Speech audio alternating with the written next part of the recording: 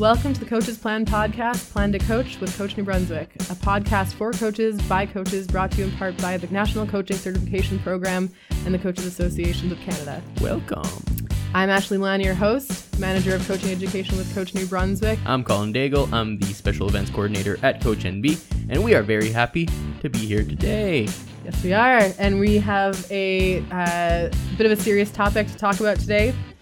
Something that is near and dear to a lot of our hearts. Yes. And is definitely becoming more prevalent in the media. We're going to talk today about the responsible coaching movement, what it is, how you guys can get involved, how your club can take the pledge, and really why it's needed. I hope I don't have to explain too much of why it's important that we adopt some responsible coaching behaviors and policies, but we're gonna have that conversation today. So let's talk a little bit about what the responsible coaching movement is. The RCM is a movement put out by the Coaches Association of Canada. It comes to you in three parts and three really easy steps that every club, provincial sport organization, national sport organization, or even just you as an individual coach can adopt in your daily practice. So basically, it's three things. First and most important thing being the rule of two, which essentially boils down to no athlete should be left in a room alone with a coach. Yeah, like that's something that's pretty simple to understand that we should be seeing everywhere. Not just in sports, like should be happening in schools and like anytime there's someone that's in a position of power. In a position of power, exactly. There should be more than at least one witness to know exactly what's going on. Right, and it's one of those things that if you're ever alone in a room with an athlete, or if you as an athlete are a room and alone with a coach, it just puts everyone in a situation, especially if there's a tough conversation you're having with an athlete about maybe they're not performing and you're cutting them from the team, or maybe they're having a hard time and they're coming to you with a problem. It's still really worth both of your safety to involve a third party. Yeah, absolutely. And this, the gold standard put out by the Coaches Association of Canada is to have another certified coach in the room with you. The tough thing about that, obviously, everyone recognizes that you might not always be in a situation where you have another coach, especially another certified coach with you. So it's about doing what's feasible for your situation. Yeah, for so sure. Like maybe, if you can get another coach, that would be perfect. But that would be ideal. If not, just another witness, at least an adult, if you're talking to someone that's minor. Yeah, get a parent, get another volunteer, someone in that room with you. And ideally, don't have those conversations in a closed room. Yeah. If you have a coach's office, keep the door open. If you are in a locker room having that conversation, that's definitely one where a parent needs to be there, or really, I would, and this is the tough thing for me because I don't come from a sport where there are locker rooms. Like in swimming, the coaches don't go into the change rooms. Rowing, the clubhouse has its own little change room, but the coaches don't go in there either. My recommendation would always to be have serious conversations away from those vulnerable places. Yeah, don't make it look sketchy. Yeah, exactly. Right? Don't make it look sketchy. Don't make it look weird if it's not going to be weird, and don't make it weird. I think that's exactly how to put it. With our novice rowing program that we started in the spring, on our code of conduct, it was basically don't be weird. Yeah. Don't be dangerous and don't be weird. Yeah, well, that's it's the easy way to follow it, right? Like, I think everyone understands for the most part what you mean by that. The second part of the responsible coaching movement is ethics training for coaches, parents, sport administrators. So there's two really highly recommended training courses that you can take through either the National Coaching Certification Program or through a group called Respect Inc. Through the NCCP, there's Make Ethical Decisions, which is about a 3-hour course that happens either in an online workshop led by a facilitator or an in-person workshop led by a facilitator. And you cover off a really concise 6-step process to deciding what needs to happen from this kind of sketchy situation that I'm in. So making an ethical decision. Exactly. So you kind of go through and decide, is this a legal thing? Is this an ethical thing? I really think that course is something everyone should have, because like just talking about it, I see the need for it. Like a new coach, someone that's never coached before, how is he going to know what he has to do, right? And that course is exactly what he needs to be able to either make the next step or just to know that, no, it's okay, everything's fine, you don't need to absolutely do something and intervene. Right. And not even just a new coach. Like, I mean, the old coaches as No, well. yeah, someone absolutely. who's been in the system for 20 Yeah. years, I feel like it's always good to have a refresher on, like, really, how should I handle this? Yeah, like, yeah, for it's if you have an athlete who's, if you suspect an underage athlete of drinking or on an away trip, or if you,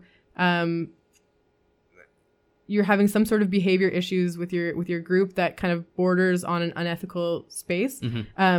I think it's always really good to have like a concise, like step-by-step plan, a guideline to follow through. That way it's not, when you're making decisions on how to deal with this behavior, it's not, just like a punishment or an action that's going to come out of the top of your head. It's going to be like a followed process.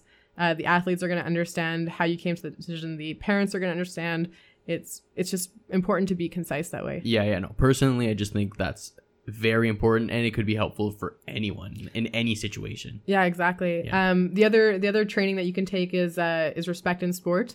The Respect Inc. was Respect Group, I should say, is a group that started out of Winnipeg. Again, go Winnipeg. Leaders in sport. It was started by Sheldon Kennedy, who was an old NHL player. Sorry, Sheldon. I shouldn't say old NHL player. Ex-NHL player. My bad. Poor guy. Poor guy. Who came out against his coach, Graham James, and as well as many of his other teammates did. So Sheldon started the Respect Group Inc. As a way to as a way to empower people to recognize and prevent abuse, bullying, harassment through interactive online training. So that's really the Respect Group's mission. Yeah. I know that the Respect in Sport training is really popular in Winnipeg and Manitoba in general.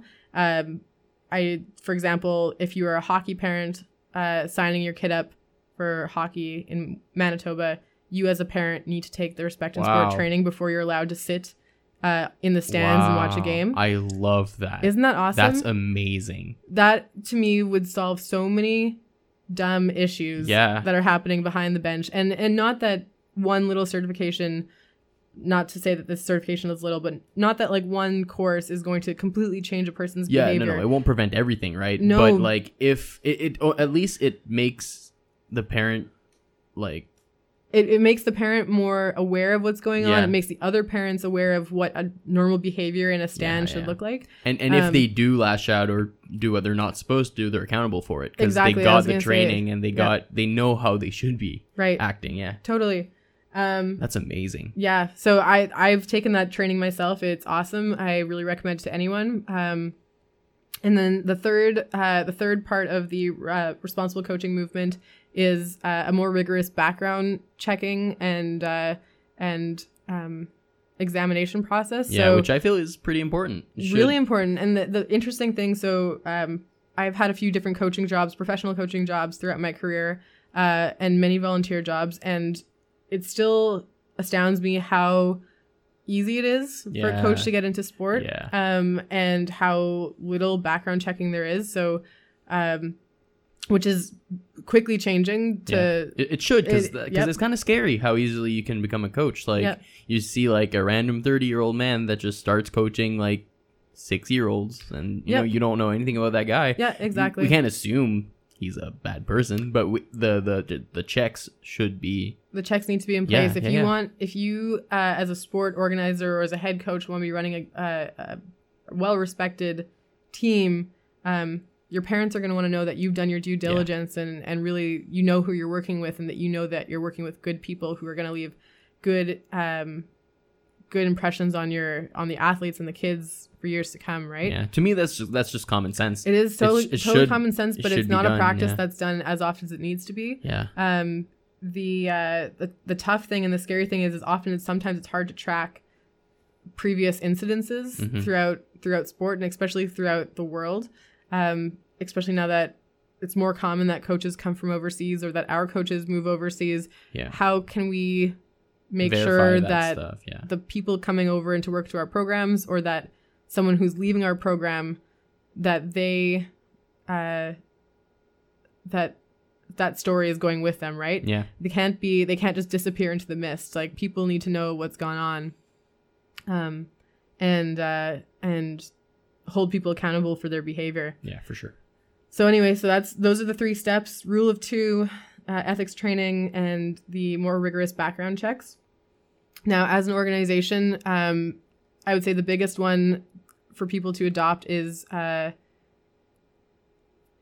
as an organization, I would say one of the most important things for people to look into is really, how can you write this into your policies of your team, either into your mission statement, into your bylaws, however you need to get it done. The rule of 2 sometimes, as we were saying, can be a tricky one, just because you might not always have a second another certified coach. But it really is a matter of putting your time or putting your money where your mouth is, and saying, okay, if we're really committing to creating a safer space for kids, our kids in sport. Yeah, if you're going to do it right. You have to do it right. Yeah. And I would say, make a call out to your parent volunteers and say, hey, this is something that we are committing to as an organization. We need some people to step up and be a second person at these practices, just as a witness, and just as a buddy there. I feel like all 3 of them are a very reasonable thing to ask. Totally. Right? Like, totally. It's the safety of your kids, it's the safety of your athletes. Yep. It should be done, and it's reasonable, right? Yeah. I don't understand why someone wouldn't want to go through those processes. Like, it's something so important to me. Well, and I'm sure it is to you too. Oh, of course. I think, and I don't think that anyone listening here is going to disagree with us when we say the safety of the kids is important.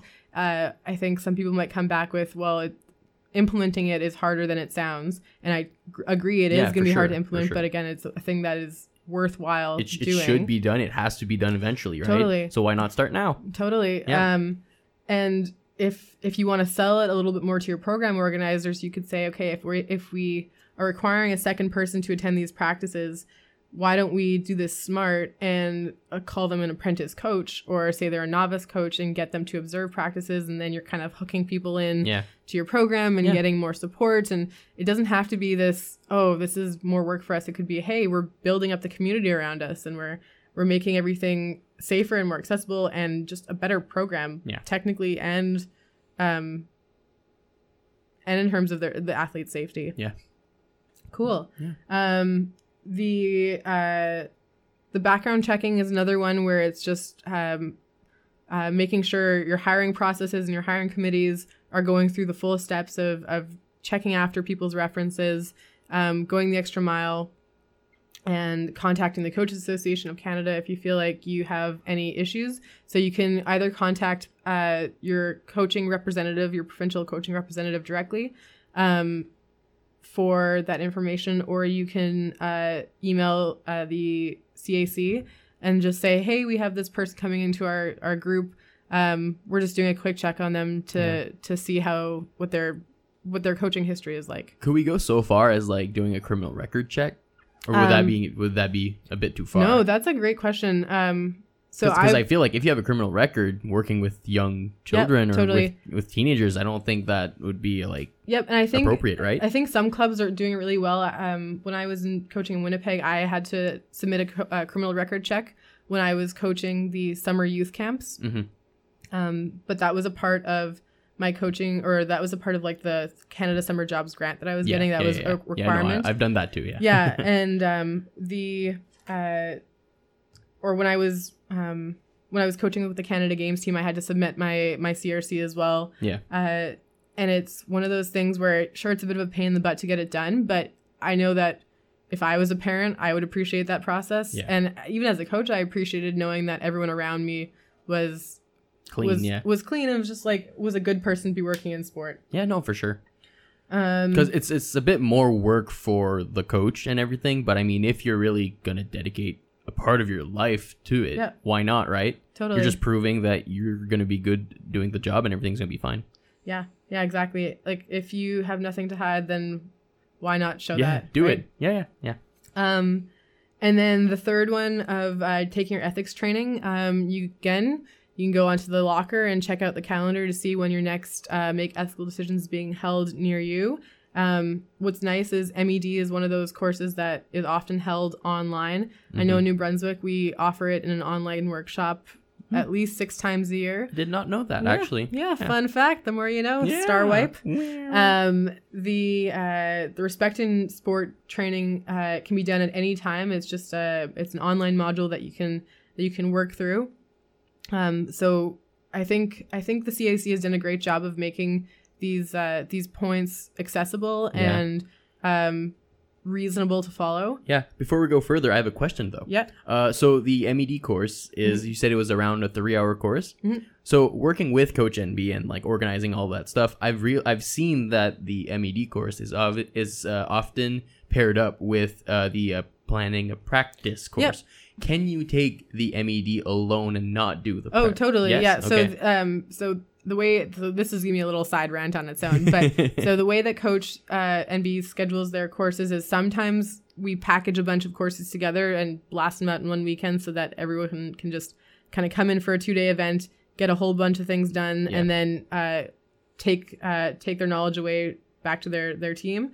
But often we do things just on their own, especially MED is one of those ones where we just offer it. We were offering it in the past, like on Wednesday evenings and Sunday evenings, like about once a month. All right. That could change in the future, but typically about 6 times a year online, and then about 6 times a year in person as well. Okay. So like easily, if it's MED and the other one, the day could be like the morning is the making an ethical decision, and the afternoon would be the other one. Yep. So if you don't need the other one, you could just be there around the morning. Yeah, that's cool. That's cool. Look at the summer student learning his job while we record. I might do a good job for once. Nah, you're doing a great job. Thank you. That was the one compliment you're going to get this entire season from me. Okay, fine. I'll take it. Yeah, okay, cool. Okay, well, that's it for today's episode. Thanks so much for listening in, guys. I know that you were pretty light on the laughs today, but we appreciate you buckling down and sitting through this with us. Yeah, it's an important one, right? So might not be as funny as some of them will be, but it's okay. I'll promise you at least 2 dad jokes in the next episode. I'll try and make up for it, even if I just have to like insert them in right at the very beginning as a little opening. So this has been the Coach's Plan podcast, Plan to Coach with Coach NB. I'm Ashley Milani, your host. I'm Colin Daigle. And get to practice. We'll see you in 2 weeks. See ya.